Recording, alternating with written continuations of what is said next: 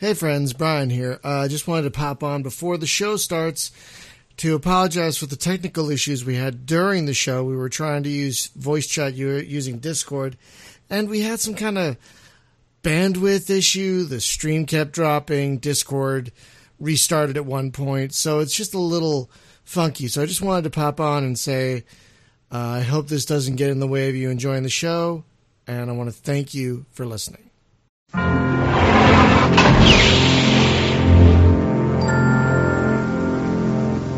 Hello, my friends, and welcome to the Space Game Junkie Podcast. I, as always, am your co-host, Brian. God damn it. Didn't silence my phone. And joining me, as always, is your co-host, Jim. In space, planets are blue, or something. I don't know. Or something. The roses are red, planets are blue. Here's a cool game. And it's all for you. Joining us from Brooklyn, New York, we have a guest this week, Seth Dickinson, one of the designers and writers on the amazing, what would you call this thing? It's more than a mod. It's Total Conversion sequel. It's kind of a sequel. Like, this is what you might get when you think of Free Space 3. Is this? I would say it's a whole new game, just happens to use an old engine. Well, I mean, it's an interesting beast. It's definitely not Free Space 3. We try to be clear about that, but it is kind of it's a fan-made Free Space game, and it draws on the whole legacy of the Free Space community. We could not have made it alone, so we don't want to take all the credit for that. Well, you should take some. I mean, this thing is amazing. I mean, so folks, if you don't know, I just wanted to say one of the cool things about it is that it started out as a one-man project, and Darius was our founder, and he just picked it up with the community tools, and more people got involved as they liked what he was making. So it's really kind of a rags to riches story. Sorry, go ahead. No, you said you had 3 mission designers. How many people ultimately work on this thing, in total?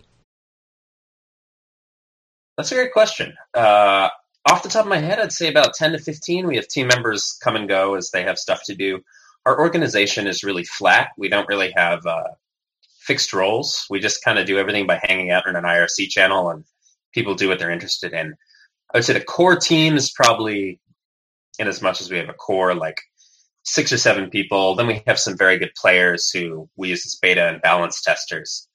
So it's not a big studio or anything. Just a bunch of us hanging out, having a good time. That's a pretty good sized team, though, and it does show. It does show in the quality of this thing. So, folks, if you're not aware, Blue Planet is a free space game. It is kind of a full blown game. Really, it's got 4 chapters, I think, 4 major chapters. And it takes place 18 years after the events at the end of Free Space 2.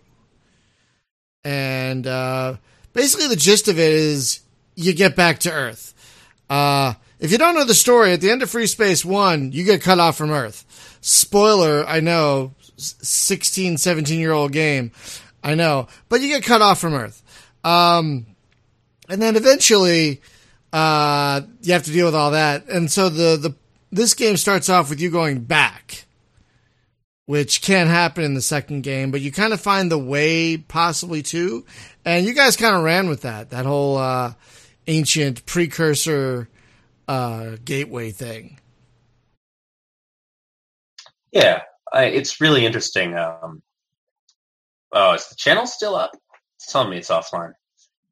Oh, it looks up to... Oh, I don't know. Crap, we just dropped a ton of frames. Oh, boy. Sorry, guys. 1 second. Yeah, hang on. Gonna restart the thing.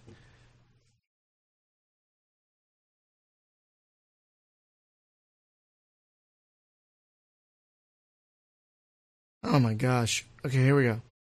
Sorry, people listening to the audio of this, the podcast.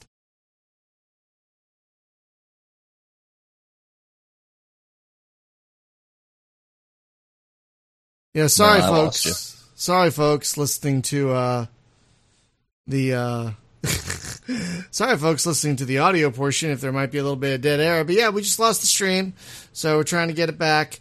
It seems to be back, I think now. Looks on. It's all good. This is in the spirit of PC gaming. Yes, lots of failures. Okay, so I restarted the stream. So anyway, sorry, you were saying. I think you stopped with "it was interesting," and then the stream died. Yeah, we were talking about the free space story. So my favorite thing about free space is the narrative and the world, and it is a very, very unconventional setting for a space opera video game. And one of the things that's interesting is that Free Space 1 and Free Space 2 are almost totally impersonal. Your character is this anonymous pilot just caught up in greater events. Free Space 2 in particular has exemplary writing. It's a very cold game, a game about being humbled by things larger than you. And the end of Free Space 2 is probably my favorite ending in all of gaming. Oh my God, I know, right? Sorry. Free Space 2, my big theory as to why it's so good is that Free Space 1 is the traditional sort of Independence Day story where everyone has to unite and come together to stop the aliens, and you take down the alien mothership. And Free Space 2 contains that story in that in the first two acts of the game, you encounter the Shivans again. You feel that you've prepared to fight them. You enter their territory. You identify what you think is their mothership, and you destroy it. And then the last act of the game just rips that story out from under you and shows you that the Shivans are drastically more dangerous than you thought. And they exist sort of kind of outside your narrative frame of how the alien invasion story works. They do things you don't really understand. And Blue Planet is really about trying to live up to that, trying to make the mysteries of the setting pan out in a way that doesn't cheapen them.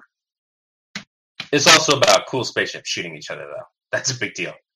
Yeah, that game makes you feel so insignificant at times, so just such a tiny cog, and that's one thing I think that separates it from, say, even TIE Fighter or especially Wing Commander. Like in those games, you're much more of the hero, you know, and this one you're kind of a hero, but I mean, does it matter ultimately? I mean, the way things go in that game, folks, if you haven't played Free Space 2, you need to. It truly is one of the finest stories in video gaming, period. I'm not talking just space games. I'm talking period. Just forget your Final Fantasies, forget your whatevers, your Mass Effects. Doesn't matter. Free Space 2 is such just tight storytelling. You know what I mean? It's just such well-woven, efficient storytelling. And it's an exquisite script. It's exquisite. Yes, that's a good word for it. Exquisite is an excellent word for it. And I don't know if we've brought this up at some point in the emails, but I'm also actually a novelist. And I worked a bit on some games writing myself. I did a lot of the lore for Destiny. And one of the things that always inspires me about Free Space 2 is I think it's one of the few games I've played. There are others, but one of the few that I think is a story that is good not just as a game, but it is a great piece of science fiction. And I think it could only be told effectively as a video game, because you need to be the one who feels overwhelmed and dwarfed. Maybe we should talk a little about what's happening on the screen. Should we do that? Well, there's going to be a delay for you, but because you guys are you're watching the stream, which is probably going to be about 20 or 30 seconds behind when we're talking. Okay. Yeah, but generally the scene that's playing Generally out, right now in the scene, we're going to probably spoil at least the first couple missions, but when you get back to Earth, it's devastated. And I'll tell you what, the Free Space games do such a good job of filling the player with dread. Just, oh my God, what is that? You know, just like, Jesus. And I gotta say, Blue Planet does a fantastic job of giving the player just, oh no. Oh no. You know? Yeah. So actually, if you don't mind, I'll kind of Please. pitch what's going on at the beginning of Blue Planet. Uh-oh. Stream Did you die again? No, we're cool. We're cool. Looks okay here. So Free Space 2 was a game with an effectively perfect script and voice cast. There was not a flaw in it. When you start out Blue Planet, everything's totally different. It's like a kind of an amateur theater production. We just got the voice actors we could. And our script writing is not as tight as Free Space 2. So one thing we do very differently is we actually have named characters with relationships to each other. And I mean, as a piece of fan fiction, we were interested, like, what is it like to live in the Free Space universe? How do these people feel? A big theme is like, what is it like to live in a universe where you know the Shivans are out there and everything is kind of implacably hostile? So at the end of Free Space 2, humanity is dealt this crushing defeat. And it's not just a military strategic defeat, but it's psychological. We lose our sense that we can face any challenge out there. And as a reaction in the Blue Planet story, we decide it's time to rebuild the jump node, which is like a wormhole, back to Earth and go back home. So the beginning of Blue Planet, you're on an expedition going back to Earth to see what's up there, hopefully regain contact with the economic and cultural heart of humanity. But when you get there, there's no one in the solar system, and Earth, as you can see here, is just totally devastated. So the inciting events, what gets the Blue Planet story going, is what happened to Earth. And here you've met Bay, Corey, and Taylor. Bay's our protagonist. And one thing you'll note going forward is that the first act of Blue Planet is very much like a... emotionally, it's kind of a family story. The characters are all very, like, open with their feelings. They're kind of naive. They really care about values and virtue and stuff. And that's very different from Free Space 2, which is a really emotionally claustrophobic, closed-off game. So yeah, that's my pitch. What's up with Earth? We got to figure it out. And it works. And the stuff, but soon enough, the stuff you were into goes way beyond the craziness of even Free Space 2. Like, if I remember correctly, there is another alien entity introduced throughout the story. At least one. That's correct. As far as I've gone, at least. And it's just so complex. This I don't want to be cliched and use the word tapestry, but it is. You know what I mean? It is. It's a tapestry. We probably let it sprawl a little too far. By the time you reach the end of the stories we've released so far, there's so much material, not just in the game, but in our like forum ARG and stuff, that I worry we've maybe forgotten to put all the necessary information in the game. But here at the beginning, it's pretty clean. Wait, are you saying there might be more coming? I mean, there's already so much. Like, how many missions are in the four different chapters? Oh, it's a lot. Probably between 30 and 40 right now. So we are 3 acts out of 5 through the second Blue Planet chapter. And we have the whole story outlined through the end of Blue Planet 3, which ends the story. Oh, okay. And how far can the player get right now? You can get halfway through Blue Planet 2. And it is a lot. It's as much as the original Free Space 2 campaign. Holy crap. Again, folks, the most amazing thing about this, all this is free. So I keep harping on this. If you don't own Free Space 2, by the way, just a little side note, you're not just buying a game and one of the finest space combat games ever made. You're basically buying into a platform that gets you just oodles and oodles of content. Not just Blue Planet, that we're talking about here, but whole other mods, campaigns, individual missions. It's just amazing. You know, it's just incredible.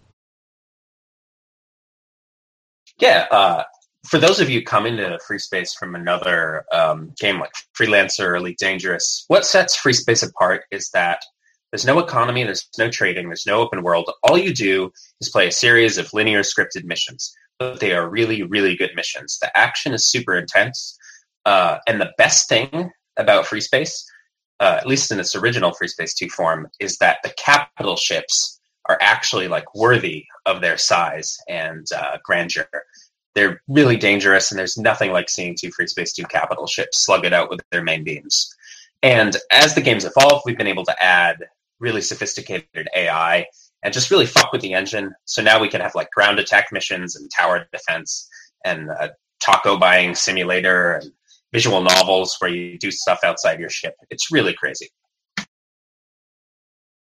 Yeah, I don't think I've gotten that far yet. Yeah.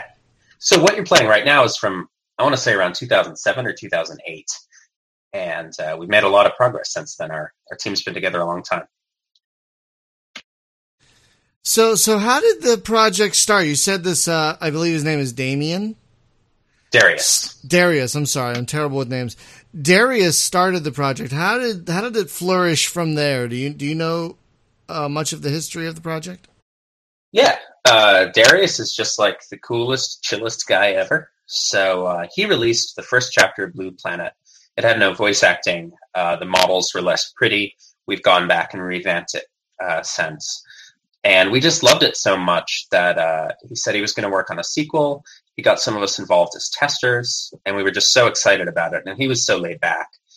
He invited us, to help make stuff. And I don't know, everyone was just really amped about Blue Planet and started pitching in. It was a very organic growth. We never really hired anyone or anything like that. People just jumped in. And it sounds like a lot of people have jumped in. I mean, that's a pretty big project for even a free project, let alone, I mean, you hear all these indie games, and they're like one person, two people, and you guys have around a dozen-ish, that's pretty impressive. Yeah, you have to remember also, we benefit from the greater Free Space 2 ecosystem. So a lot of our models are done for what's called the Media VPs, which is just the Free Space 2 graphical upgrade project. And we can pull models from other mods. Free Space mods tend to be very open and sharing. We've been able to source music from other places. Mostly hope we don't get sued. There's a lot of cooperation. So that's really helped us. And also, we've been around a really long time. I would say, actually, the biggest thing that's kept us going and being productive is that we have a really mature tool set. The mission editor in particular is just awesome. You can do so much stuff in Fred. It's the Free Space editor. Crazy, unimaginable things. And because we already have... Oh, crap. I just lost Discord. That was my fault. Hang on. The studio's like, sorry. What's up? I lost you guys for a second. Trying to get this Discord thing working. I was fiddling and I hit a button. It's like, oh, we're going to restart now. No! Oh, shit. Oh, I'm sorry, everyone. That was my fault. That was my fault. Someone told me to turn something off in Discord, so I did. And next thing I know, it's like, oh, we're going to restart. Oh, God. So, I'm sorry. That was my fault. But we're back, right? You guys can hear me, right? Yep, we're all good. Oh, thank God. Okay, could you repeat some of what you just said, please? I was talking about how cool our mission editor is and how important that is for development, because, in my opinion, the only thing you need to make a great Free Space mod is missions. And the first thing any mod project needs is mission designers. I've seen so many mods die because they have beautiful music and beautiful models, but no missions and no progress on their missions. And actually, when I went and worked at Bungie and have checked out other AAA game developers, their tools are not as good as the tools we have. Like, we have, because our engine is old and very well understood, it's really easy for us to get new features from our coders. It's really easy for us to do stuff in the editor that in other games you would have to do an entire feature request for. So I feel really lucky we get to work with this. It's pretty neat. So wait, side note, you said you did some work on Destiny. You worked on, you said you did some writing, but you also worked on mission design? No, I was never, I myself was not a mission designer there, but some of my friends were. Okay, and getting back to what you were saying, I was just curious about that. Well, that does lead to a question, though. What are some of the other, like, what do you, besides working on this, what do you do, and what do some of the other team members do as their like day jobs, for example? Good question. Fabian, who you've had on here before, goes by the E. He's a software guy in Germany. He's pretty cool. Darius, who is our supreme overlord, is a doctor in Australia. And he still mods, even though he's been like on rotation and stuff. Guy just has a lot of energy. We have Axum. Axum is our Canadian mission designer. His full-time job, as far as I know, is that he's Canadian. I don't really actually know what he does, but he's pretty cool. We play World of Warships sometimes. Who else we got? I'm going to miss someone. We have our cabal of testers. Their full-time job is finding bugs in our game. And yeah, you're going to make me open up the wiki page and list everyone. Why not? So getting back to the editor, I thought it was very, is progressive a good word? I thought it was very progressive that both Free Space games included full-blown mission editors. I mean, yeah, it was awesome. Yeah, not a lot of games include that much mission, like they're like, yeah, like what other, like I can't think of anything besides maybe the Free Space games. What's a space like fighter sim or whatever that? A lot of rules of engagement. A lot of games ship their mission designers, but the awesome thing about Free Space 2 Open is that we also have the source code, so we can make the designer more powerful. Axum, who I mentioned, are Canadian, and Spoon, who is a guy from the Netherlands, have just done the most batshit insane things with the Free Space engine. Like entire levels where you just interact with other characters and choose dialogue and move around ships with it's like a visual novel, basically. You would never know you were playing Free Space. It's crazy. Spoon has a standalone game called Wings of Dawn, which is this anime-inspired flight sim with some incredibly creative mission design. And Axum does this comedy series called Just Another Day, which is also kind of a laboratory for super advanced free space design techniques. It's this comedy series in which you have to fight a series of evil beta testers who represent, this is a secret, the annoying personalities that Axum has encountered on Hard Light Productions. And you have to defeat them by doing things like feeding them too many tacos or stuff like that. And it has a lot of arcade-inspired mechanics, like you can power up your ship and go berserk. And those are features we would never been able to pull off without access to the source code. And he actually uses a lot of Lua scripting, which I don't know at all, but that's something we hacked into the engine too. By the way, this mission is called the Dragon Awake. So what's going on here is after trying to figure out why Earth was destroyed, you found a bunch of Shivan ships dormant in the system, and now you're fighting with them. I bet he's going to die. Is he going to die? I am going to die. Spoiler, I'm going to die. I took a few of them out. I felt good about that, but I did die. Yeah, because there's like 80 of them. There's like four. Yeah, there's 4 of us. 12 dragons, and the dragon is probably the most advanced Shivan fighter. So this is another Blue Planet thing. We're not super interested in designing missions like the original game, where you generally be attacked by gradually escalating waves of enemies. So they start out with a couple and it'd get harder, and you'd fight through 6 or 7 minutes of mission. We're interested in shorter, more intense engagements, because it never made sense to us that the enemy would kind of throw their ships in wing by wing. We're interested in situations like what happens if you get jumped by an enemy squadron. We want everyone to be a little smarter. So yeah, our first combat mission is you get jumped by 12 of the most advanced enemy fighter. It's a bit of a difficulty spike. Yeah, and you were right. Yeah, folks, if you play this for the first time, the lowest difficulty level, what's it called again? First run. Yeah, the lowest difficulty level is called First Run, and that's kind of a big suggestion / hint, apparently. I put it on normal, because I was like, I've played Free Space 2 before, like 12 times. I'll be fine.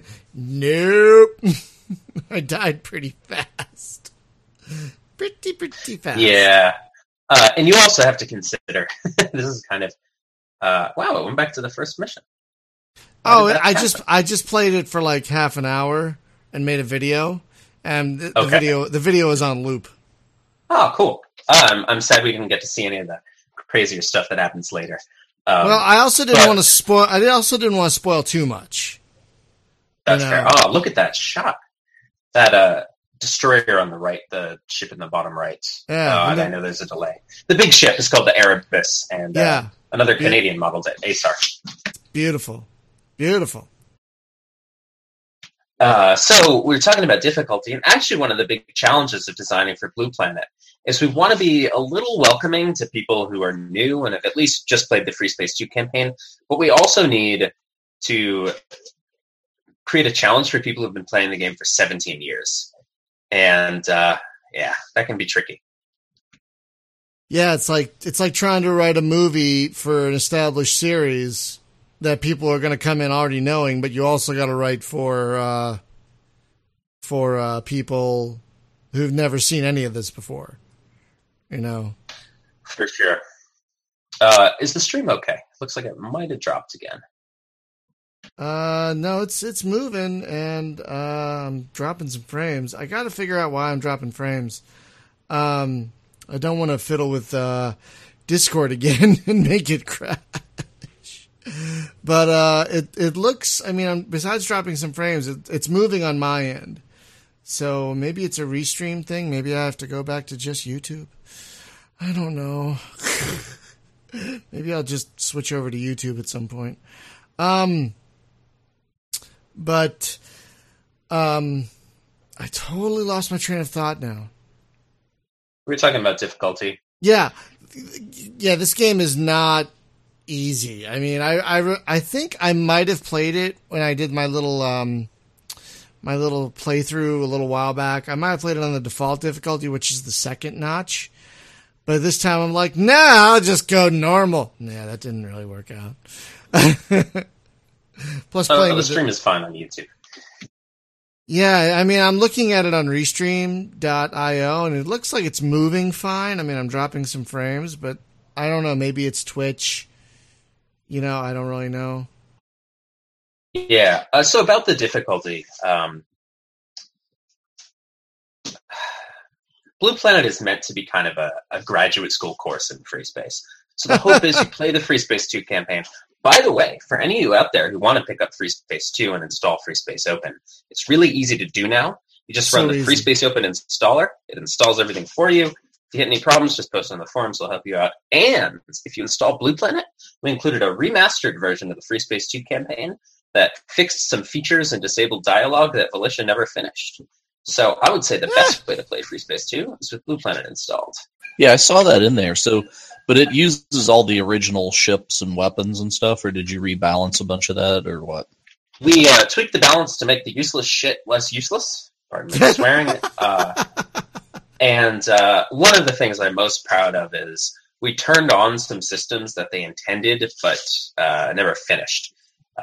Like there are these weapons you're given in a lot of missions called tag missiles, target acquisition and guidance. And they tell you that if you hit enemy ships with the tag missiles, nearby friendly warships will concentrate their fire on them and take them out really quick. That doesn't happen at all. But we made it work. It's fucking awesome. And as a bonus, in the mission where, I don't want to spoil too much, but the mission High Noon, where one of your really big ships goes up against one of their really big ships, we give you tag missiles, and you can spot for the main gun armaments of the Colossus. So instead of just kind of watching the big fight, you can actually call in beam strikes. Oh, that's cool. So do you actually tag subsystems on the ship? Like, knock that? No. I'm not sure the engine can detect when the subsystem is tagged. That's a cool idea.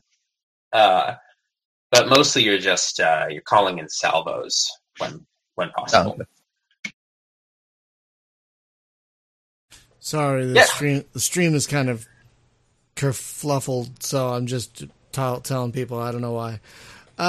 So explain to me where the story came from for this thing. Like, did you guys sit around a virtual kitchen table and decide, this is where we're going to start this and where we're going to take it, or what went down? Pretty much. So the original story is all Darius's, and I'm going to spoil a little of the Blue Planet story here. I hope you guys don't mind. I don't think it'll hurt your enjoyment. So what we're watching right now is Blue Planet: Age of Aquarius, the first of 3 Blue Planet games. The second is War in Heaven, and we haven't revealed the third one. Age of Aquarius, the story was all Darius's work, and the story is basically you go back to Earth. Earth is ruined. You try to find out why, and you're quickly drawn into this baffling multi-dimensional adventure that is very, very unlike the Free Space 2 campaign, and that turns some people off. Free Space 2 is a cold story about warfare. Blue Planet is a lot more of an adventure. It's a little swashbuckling at first. The first chapter is swashbuckling. And you meet some aliens who initially seem like friendly counterparts to the Shivans. But even when Darius was the only one working on it, if you actually pay attention to the story, there's some sinister undertones to what's going on with how the main character behaves and these friendly aliens. So we knew from the start the cosmology was more complex than like humans, Vasudans, good aliens, and bad aliens. And after Age of Aquarius, when we were working on War in Heaven, when the team had grown from Darius to many of us, we decided we were just going to outline the whole universe from billions of years ago to the end of Blue Planet 3, and basically a mission-by-mission level. And we've just been telling that story ever since. And yeah, it basically came out of all of us talking in IRC and bouncing ideas off each other, making a lot of forum posts. We got really into the story. It was really fun. And I've actually taken a couple sections of the War in Heaven story, that's the second chapter, and sold them as short stories to a couple really good science fiction and fantasy magazines. Oh, that's cool. They're called Morrigan in the Sun Glare and Morrigan in Shadow. We kind of had to take the copyrighted stuff out, but stand on their own pretty well. So yeah, I would say that's how the story came about. The big thing we really want to sell, this will sound a little egotistical, but we really want this to be smart science fiction and not do any of the stuff you expect. So the good guy aliens, the Vishnans, are not just benevolent space nice people. They're not like the Vorlons, even from Babylon 5. We looked a lot at like information theory, and I don't know if you know Max Tegmark. He's a cosmologist who works on multiverses. There's a concept, I don't know the German words, but it means basically thinking space that plays a lot into the deeper lore of Blue Planet. The other thing is, we really, really wanted to make it into good military science fiction, so the tactics and technology involved are much more detailed than in Free Space 2. Especially in War in Heaven, the whole story is this very detailed, rigorously thought-out war between two human forces, with neither side clearly the good guys. It was really important to us that you could have moral sympathy with both sides, and really cool to see how our fan base is divided between the two. How divided are they? Almost perfectly. I don't want to spoil too much about the second installment, but it involves... Do you play a little bit as one side and a little bit as the other, so you kind of get to see it from their perspectives, or what? No, it's entirely one side. But you can hear the things we did. We tried to make... one of the big themes in the second chapter of War in Heaven is the psychological cost of killing. So we tried to humanize the pilots you're shooting down. First, by making many fewer of them appear on the mission and making them much smarter, so it seemed like they cared about their own lives. But also you can hear them sort of talking to each other and trying to help each other out. So you kind of get a sense that these people are their own characters and their own stories and friends with each other, and they're people who care about them. And then you kill them, and hopefully you feel bad about it. Yeah, they're not just Alpha 1 and Alpha 2 this time, which I thought was a nice touch. Yeah, the one thing, definitely the dialogue in here is a lot more pro than... Okay, so the other grand free space mod is the Wing Commander thing, with the name of which escapes me. But it's... Something Saga? What? Oh yeah, Wing Commander Saga. That Wing was Commander it. Saga, yeah. So the dialogue in that, I do not fault them for what it is, because it is actually true to the source, which just reminded me, like Wing Commander 3, especially, like how cringe that was. And, it's just like, oh, Maniac, it's, oh God. So, it's like they fly around and tell dick jokes, and it's just like, okay, you guys nailed it. It's great. But still, it is cringy. However, the dialogue in this is a different animal. So this is more along the lines of like a Battlestar Galactica kind of thing. Where it's like they take it seriously, and it's not. There's some lightheartedness. The kind of like punch in the arm stuff that goes on between soldiers who are staring down death every day, right? There's a particular humor that comes about from that, and I kind of see some of that here. So it's like, okay, as a writer, I think you get it. Yeah, and I mean, I don't want to toot our own horn too much. Age of Aquarius, which you're watching now, Darius wrote. I think he was literally a teenager. This is 10-year-old writing from our perspective. So there are definitely some lines in Age of Aquarius that are kind of gee whiz, like adventure-y, not super, polished, dark writing. But we keep it that way, partly because we don't want to redo the voice acting, but also because Age of Aquarius is just supposed to be a lighter story. It's basically a family story about a group of people who are scattered from each other and have to come back together and work together to survive. And I'm okay with the dialogue being less, I don't know. It's very different from the Free Space 2 dialogue, which is extremely clipped and euphemistic and very, very mature, exquisite writing. Blue Planet, we get a little sloppier and more emotional. But I think as you go into War in Heaven, you'll see the tone change a lot. War in Heaven is more of fittingly, a war movie. And it's a little more brutal and harsh on the characters. Like, there are scenes like characters dying of radiation sickness and stuff like that. I guess gritty is the word. But I'm glad you liked the writing. It's cool. And Wing Commander Saga, is a huge effort. I'm not in the business of talking shit about anyone's giant mod. But I think the biggest problem it had was that the dialogue sequences were unskippable. So every time you replayed the mission, you had to listen to it again. And that just. But that's also true to form, though, because the original Wing Commander was in your face with the cringe. So one notable thing about Blue Planet is we were not actually the first. Axon figured it out. But I think the first in practice to add checkpoints to Free Space missions. Free Space never had any mid-mission save capability, but we were able to hack it in because we didn't want players to have to replay long dialogue sequences and stuff like that. Yeah, and let me tell you, it's appreciated.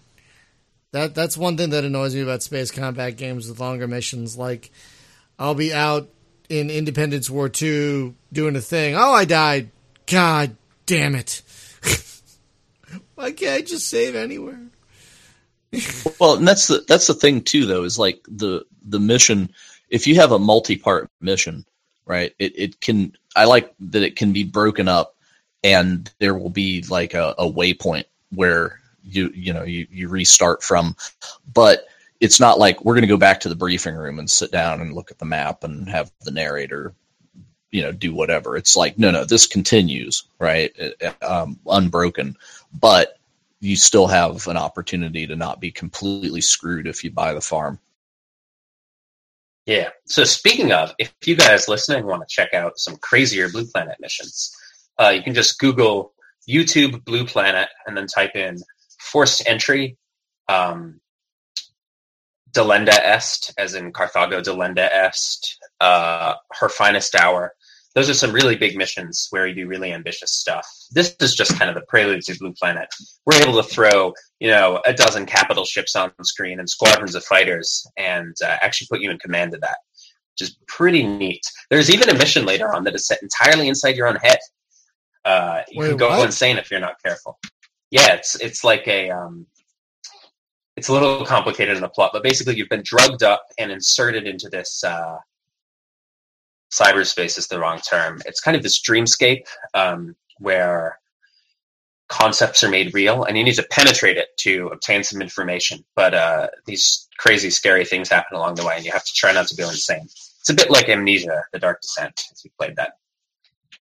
Let's get back to, because I kind of took us on a tangent while we were talking about it. Let's get back to the mission editing tools that you guys use to make this. Now, like, I know that you got the media VPs and stuff, but I don't fully get what's been done to Fred 2, which is the Free Space 2 mission editor, to make it capable. Like, has it always been capable of doing this stuff, or did having the source code make it more capable of making even these larger scale missions?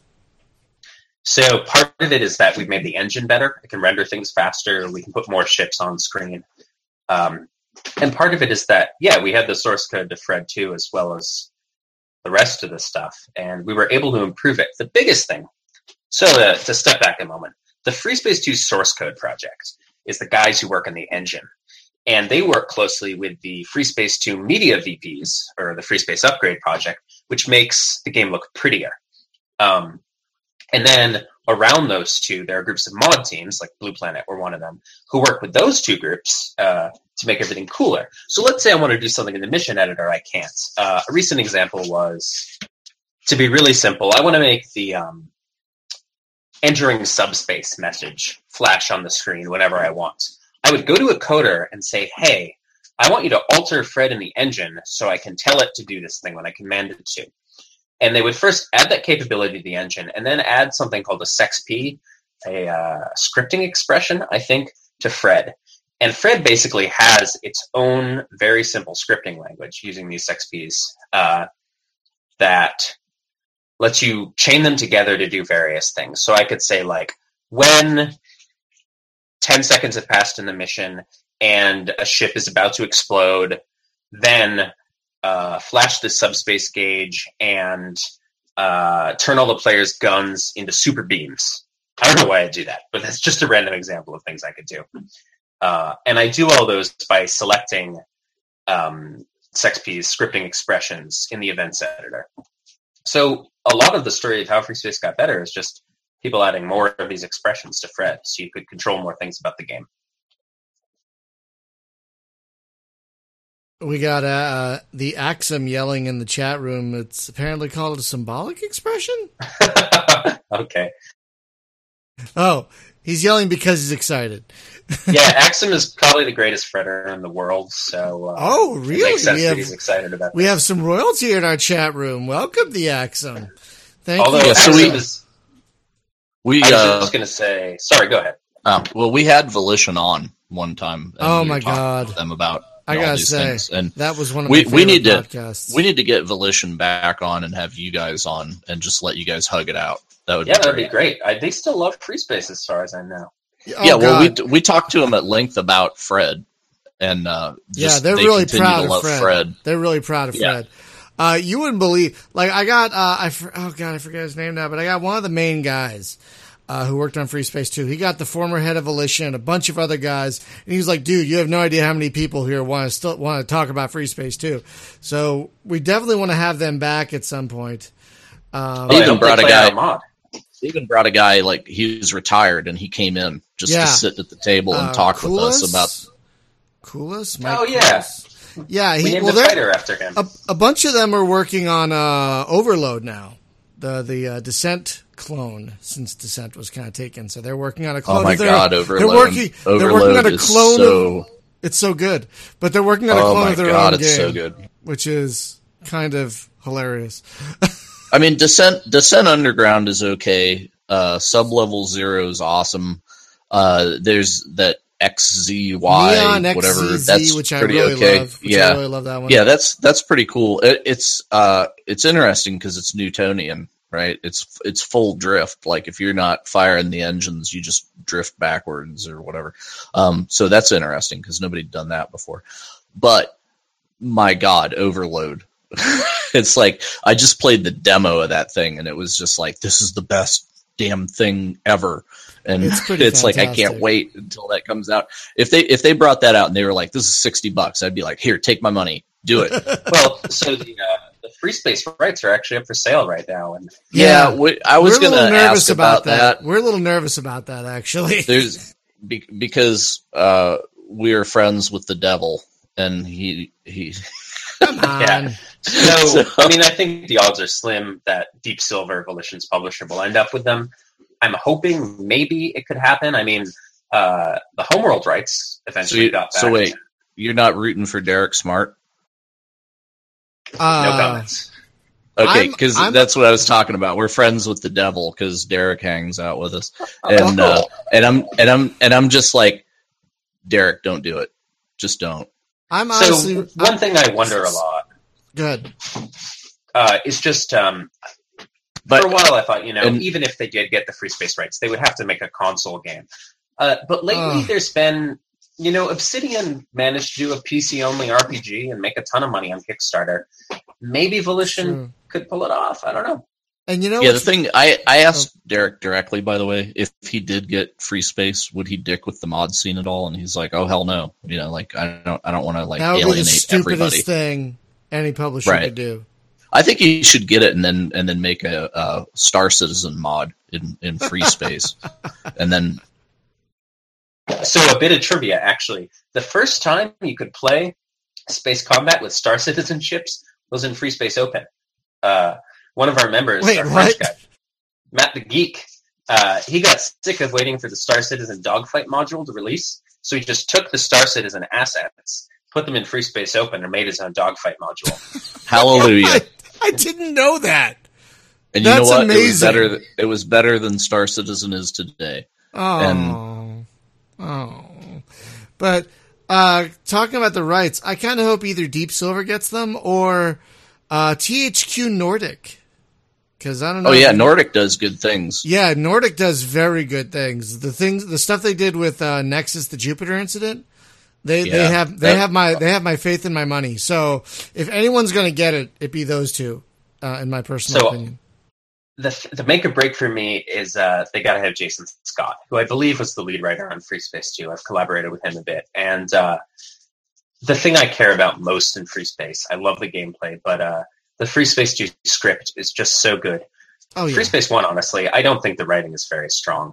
It has wonderful ambience, but it's nowhere near as good. Like, I've only played Descent Free Space through once, maybe once and a half, maybe. But whatever happens to Free Space, it's got to involve Jason. Like, I think he was one of the people on our podcast. I'd have to go back. He probably and look. Was. But yeah, they're really busy making dildo bats right now, though, with the oh god, hey, the whole Saints Row thing. You know what? Say what you want about those games. One, they're fun as hell. And two, they made a shit ton of money. Yeah, so they made a heck ton of money. So good on them. I mean, we might never see Free Space 3. But you know what? Yeah. More power to them. They're making good stuff. So can't really knock actually, space. Speaking of good stuff in the mission editor, one thing that makes me sad is we don't get to see any capship fighting on here. So I actually wanted to talk up, again, for any of you on the fence about trying out this game.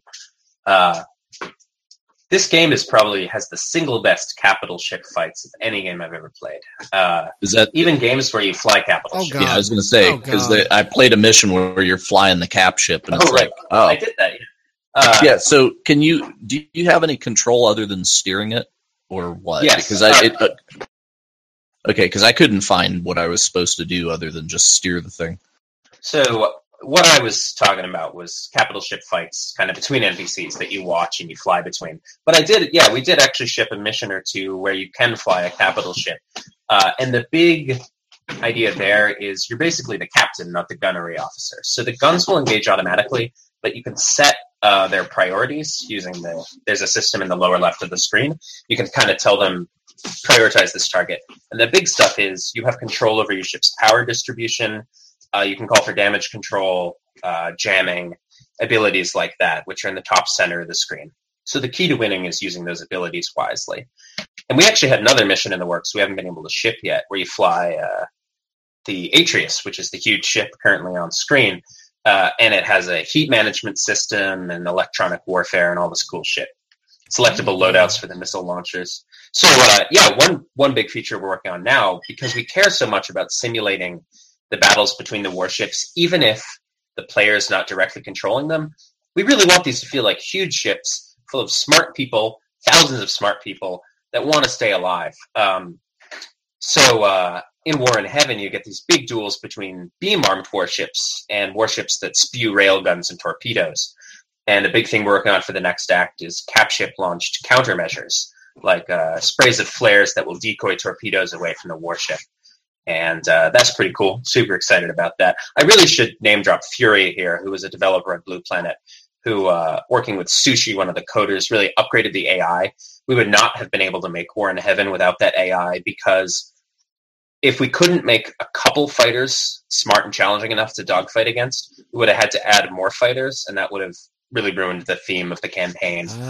Well, that's the thing that I've never really liked about those games, is where, you know, it's like you're Rambo against a bunch of brain dead things that, you know, it's always turns out to be like, okay, I got 3 wingmen, but they're really just babysitters for targets. You know, it's like, oh, go cover that thing because I can't be 2 places at once or whatever. But really, it's me doing all the work. And to actually have AI in there that can hold its own is pretty unique in the entire genre.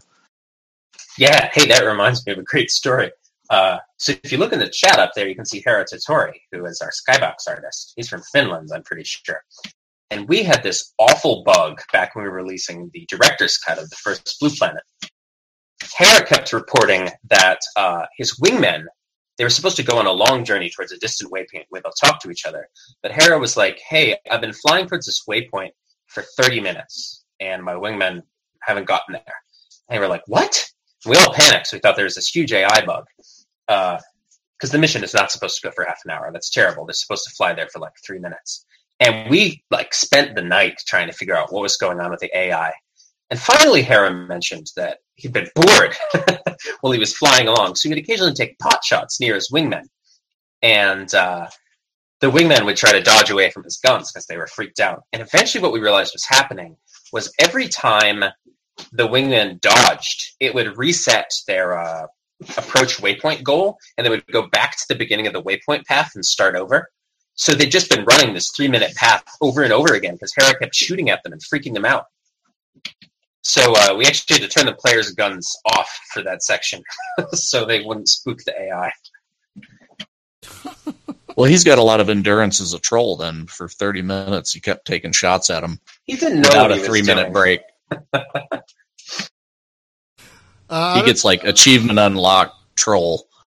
We have a request from the chat room to talk about the Bombers of Doom. Oh, the Bombers of Doom. Do you know what Hetty is talking about there?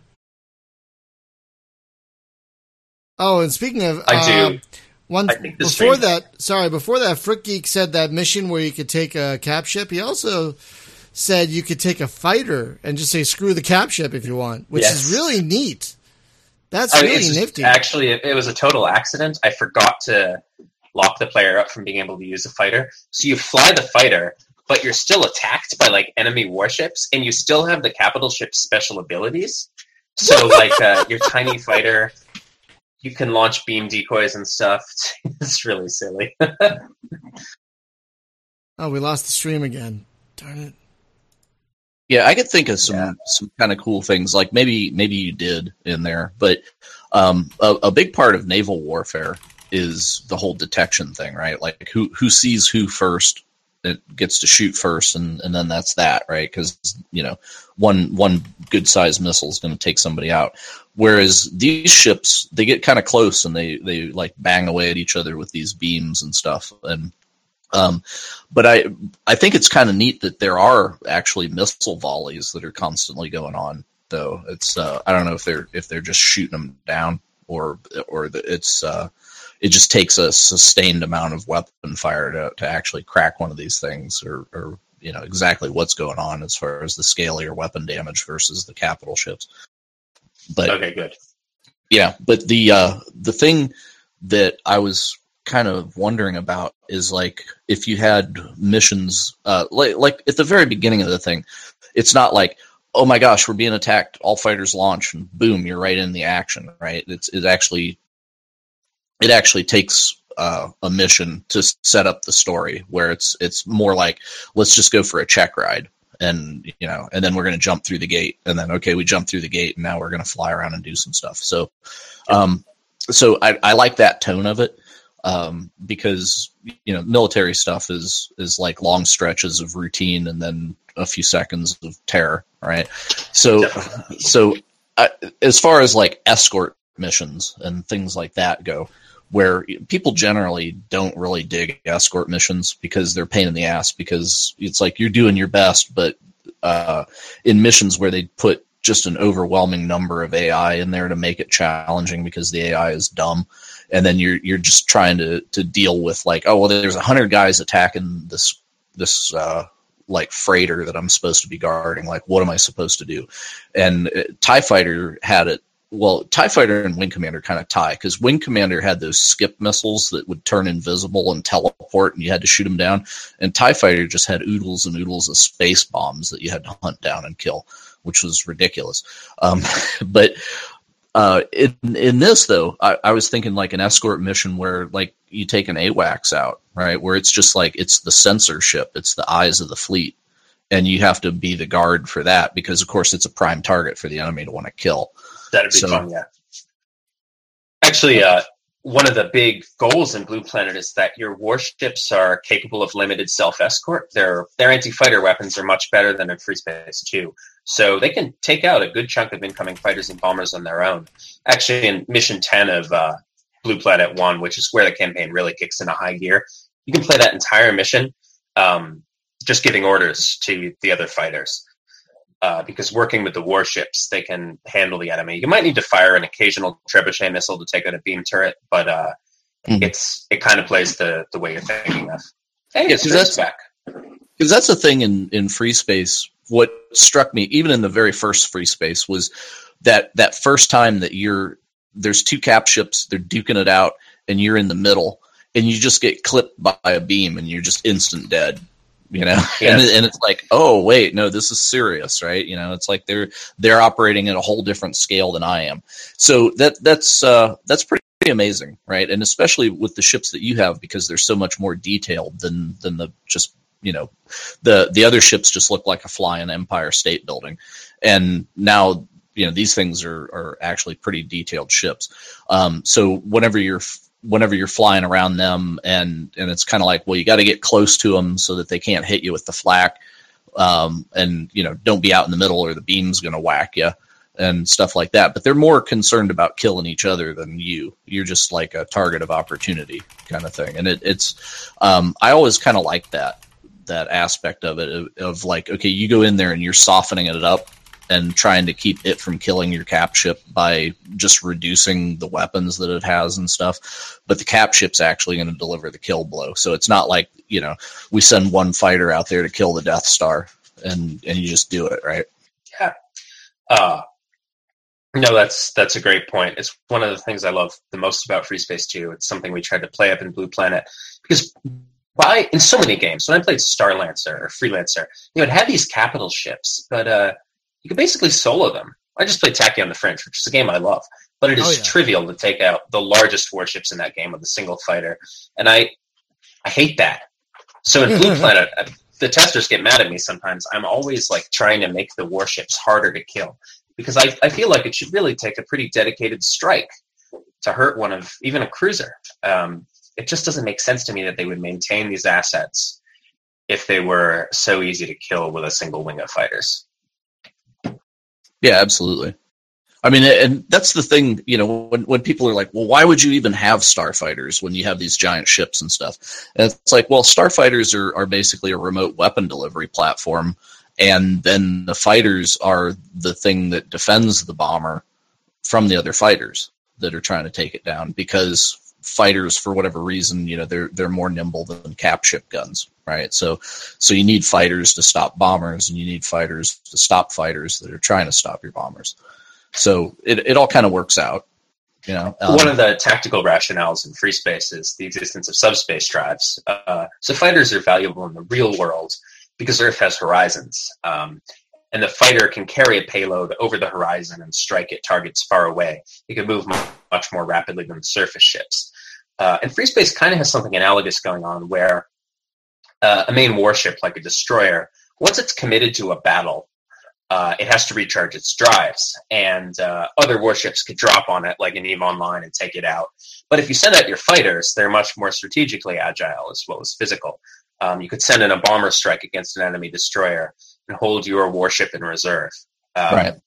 And that makes fighters really valuable for projecting force. So is that sort of a tactic that's employed, is jump the fighters in, the fighters engage, and it's like, okay, yeah, now it's time to bring in the heavy hitter, so we jump in the hammer and hit them with the destroyer once they've got their their systems dented a little bit.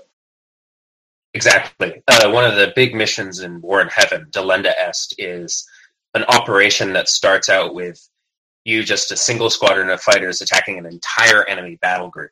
And you create an opening and a couple of friendly warships are deployed and you open the gap wider and they decide when to drop the whole hammer. And then there's another mission actually in Act 3, Her Finest Hour, which I really love, which is basically an RTS play from the cockpit. You just enter a battle and you decide which targets to take out. And when you're ready, you start calling in strike packages from a friendly destroyer, and you decide what targets to send them at. And the goal overall is to take out a big enemy warship, and you get to decide the whole plan of attack. It's pretty neat. I'm very proud of it. Oh, cool. Sorry, I've been trying to figure out what the hell's going on with the stream. That's why I haven't been talking much. I apologize.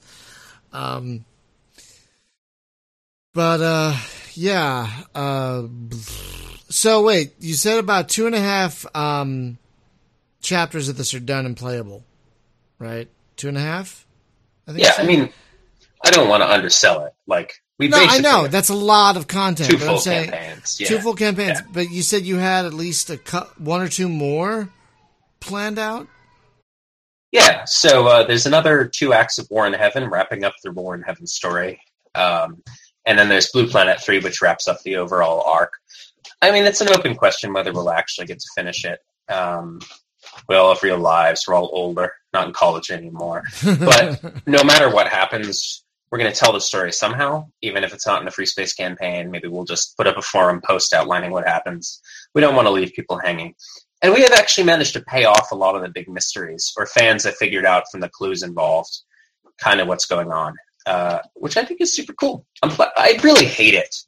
I hated this work. I shouldn't say that, but I hated like Battlestar Galactica when they just made it up all as they went. Yeah, oh my god! Oh my god! Yeah, oh my god! It had the stench angry.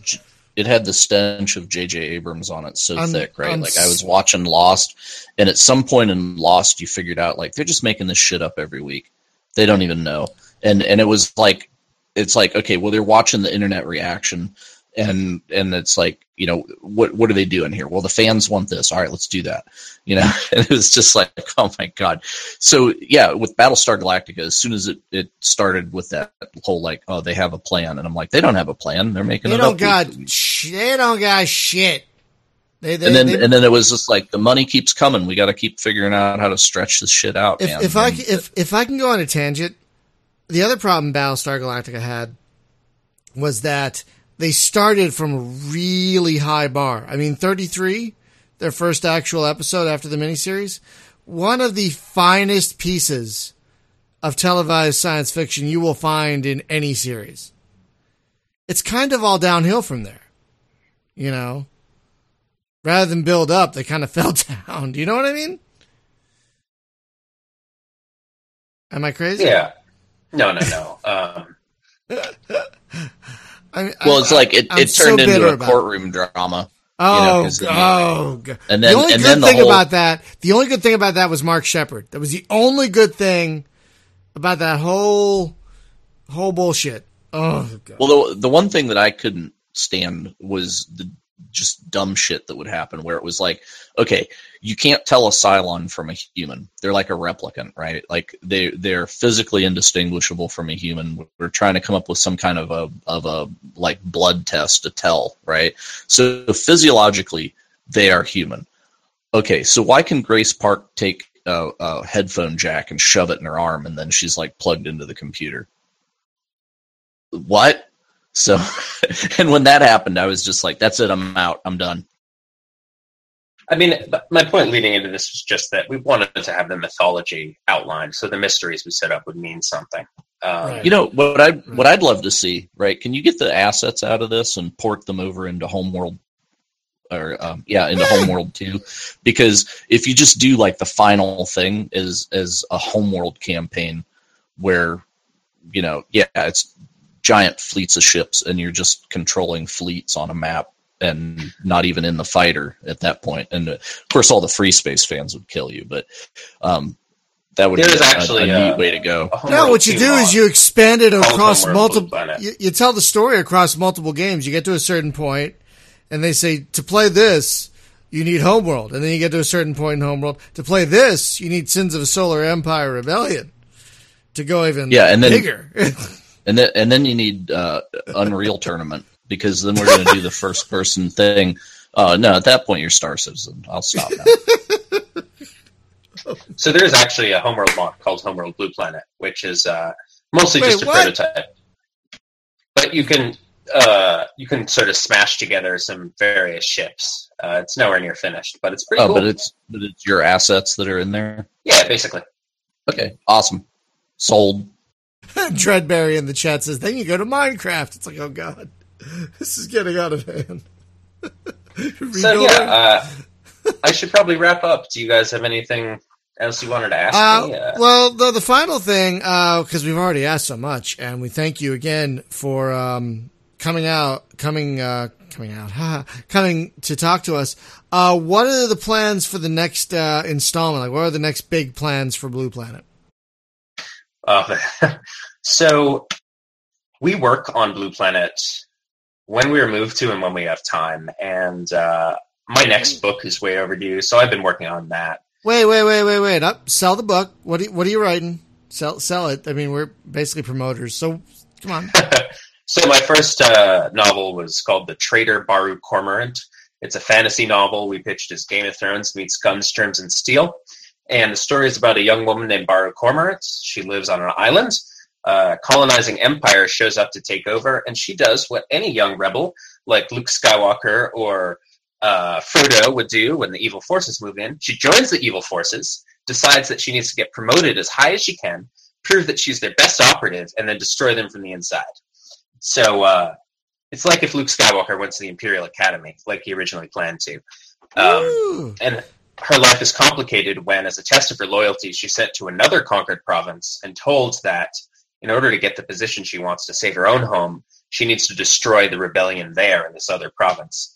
And she starts to fall for the woman leading that rebellion. And I'm working on the sequel now. And you, Milky in the chat says it's really good. So I need you, when we're done, to just hit me up with a link for that, like on Amazon or whatever, so I can promote that. So well, there were so many games that you talked about at the beginning, and it's kind of like I'm not really familiar with a lot of those. So if you could actually just throw us like, here's the cheat sheet, like all these links, because I'm going to go look at all this stuff. Wait, games like what? Well, I don't know. You were talking about Destiny at the beginning was something that you'd worked on, and it's like, well, what Destiny? Oh man, yeah, Destiny is that Destiny. Is there the Bungie one? I don't know the Bungie one. Oh, that's console stuff. I don't know anything about. But that's okay.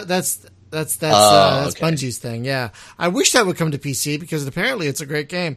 But whatever, Bungie, that's fine. Don't make Myth ever again, Bungie.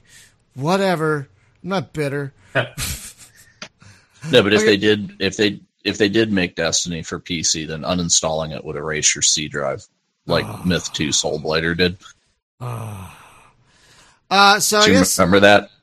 No, that never happened to me. Yeah, the uninstaller, if you installed it in the C drive, it would actually wipe your C drive because it would kill the folder that was above. Oh, no. Instead of, it was nasty. They patched it. Bungie's Darkest Tower. Yeah. It's awful.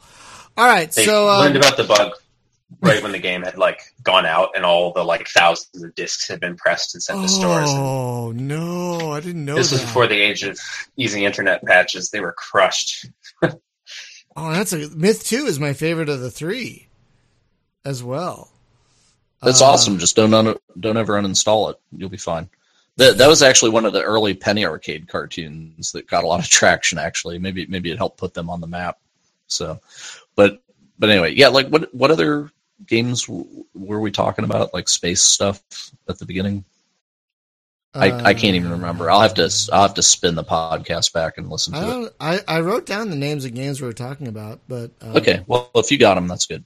But anyway, so basically, folks, right now, Seth, people can find your stuff over at Hardlight, and is that right? That's where basically the main crux of all your updates and everything.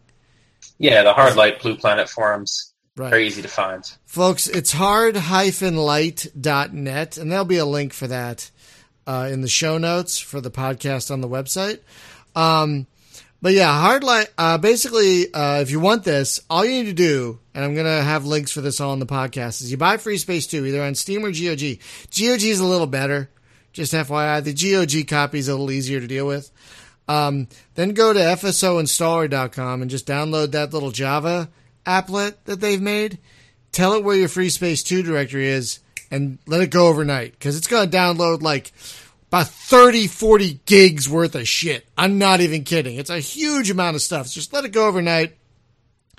And in the morning, you will have not only a bunch of new content to play for Free Space 2 once you finish that, but like Free Space 2 natively can only go up to 1024, right? Or is it 12? Is it 1024?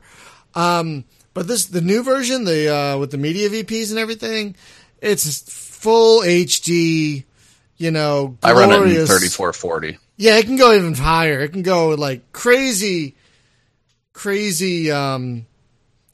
perhaps the only game from the early 2000s that can actually handle 4K. So it's 4K ready. I believe it. Yeah. So folks, again, with Free Space 2, you're not just buying an amazing game. You're buying a platform for just oodles and oodles of individual missions, fan-made campaigns, multiple campaign mods like this one, Diaspora, which we talked about, which is an amazing Battlestar Galactica mod. So it's really, if you haven't gotten into Free Space 2, god damn it. What do you do when you listen to us? Stop listening right now. Go to GOG. Unless you're really into Steam, go to GOG and get Free Space 2, because god damn it. And you don't need a joystick to play it. It plays fine. I know a lot of people. And you don't need Free Space 1, because you can import Free Space 1 into 2. It comes, you can play Free Space 1 in the Free Space 2 engine. You can play it with a mouse and keyboard. I know a lot of people that do. Apparently it's I've never played it with a mouse and keyboard myself. I've been tempted to. But I play just keyboard. Just you can keyboard. Play it with a goat. Oh my god! Not even mouse and keyboard, just keyboard. How is that? Yeah, it's fine. So the old multiplayer experts would say that joystick, mouse, and keyboard were all equally viable. They just had different strengths. Interesting. Oh yeah, and folks, Diaspora. If you want an example of what this engine can also do. Thanks, Hetty, for reminding me. Diaspora and Wing Commander Saga are mods / total conversions of Free Space 2 that don't even need Free Space 2. They are free downloads. So there is so much stuff that's being done with this engine. So head over to hard-light.net. It'll be on, it'll also be a link in the podcast, on the website, spacegamejunkie.com. And one final note, folks, we have pretty much moved our chat over to Diaspora. Yeah, to Discord. We are chatting on Discord now, and it's pretty great, actually. We're actually chatting on Discord right now. Yeah, it's like 10 times more popular than Slack ever was. Yeah, we were using Slack for a while because we like Slack, don't get us wrong, but already, like, out the gate, we have at least twice as many people on Discord that we did on Slack. So you can go to spacegamejunkie.com/contact, and there's a link for the invite to get onto our Discord channel on the bottom of the page. So please stop by and say hello. It's a pretty popular channel. We love talking about not just space games, but games in general. So Seth, I just want to thank you for taking the time to talk to us. It's late over there. You're in New York, so you're 3 hours ahead. But I want to take the time. Thank you for having me. It's a pleasure. We love, especially me, love talking about Free Space 2 at any time. Like day or night, anytime. Can talk about Free Space 2. So, folks, next week on the show, we have a treat. We've been wanting to get these guys on for a while. But finally, we're going to have two of the guys behind Starfighter Inc., and one of them is David Weissman. And we're finally get to talk to the legendary. Now, if you don't know who David, it's Weissman, right, Jim? I'm saying his name correctly? I think so. Weissman. Jim? Did Jim faint? Did we lose Jim? He's been wanting to talk right to us. here. Okay. So is it Weissman? No, Dave, it's Westman. Westman, I'm sorry. David Westman. You call him Wotan. If you don't know David Westman, he worked on these little games back in the 90s. You may have heard of them, X-Wing, TIE Fighter. Yeah. X-Wing versus TIE Fighter. Yeah, so the funny trivia was he wrote Darth Vader's dialogue in the TIE Fighter game, and Lucas came to him and was like, "Nah, that shit's too dark, man. You gotta like brighten that up a little exactly. bit." But he also wrote a lot of the missions, if not all of them. And so we love him and we hate him. So that's going to be, we're going to be talking about Starfighter Inc., their new game. But of course, we're probably is also Jack coming along. Yeah, it's both of them. Oh my God. Okay. So let me tell you about Jack Momaze. Real quick. He's okay. So he's an instructor at Savannah College of Art and Design right now, teaching video games, but he is also the creator of MechWarrior 2 Mercenaries. So, which is, we're going to have a good time with that. We're going to talk about their current game a little bit, I'm sure. Maybe for a minute. For a few minutes. Maybe 10, 15 minutes. But then we're going to be like, so TIE Fighter, so MechWarrior. Because there's history there that we want to dive into. So that's going to be great. I'm super excited about talking to those guys. We usually don't get royalty on here. You know what I mean? I know this is like history. I just want to like rub it all over myself. I know it's rare to get royalty on here. So yeah, we're very excited about that. So not that you're not awesome, Seth. Sorry, not that you're not awesome, but you know what I'm talking about. So, but Seth, I want to thank you for taking the time to talk to us, folks in the chat room. Thank you so much for taking the time to hang out and chat. This has been a lot of fun. And we will see you next week. Oh, and on Thursday, we are kicking off Scary Game Month because it's October. So on Thursday, we're going to be playing some of the Red Solstice, which is, if you guys haven't played Red Solstice, it's fantastic. So thank you so much for that. And we'll see you next week with Starfighter Inc. Thanks for watching and listening, everyone. Have a great night. Take care. Let's have some music in here, Boiler. Sure thing.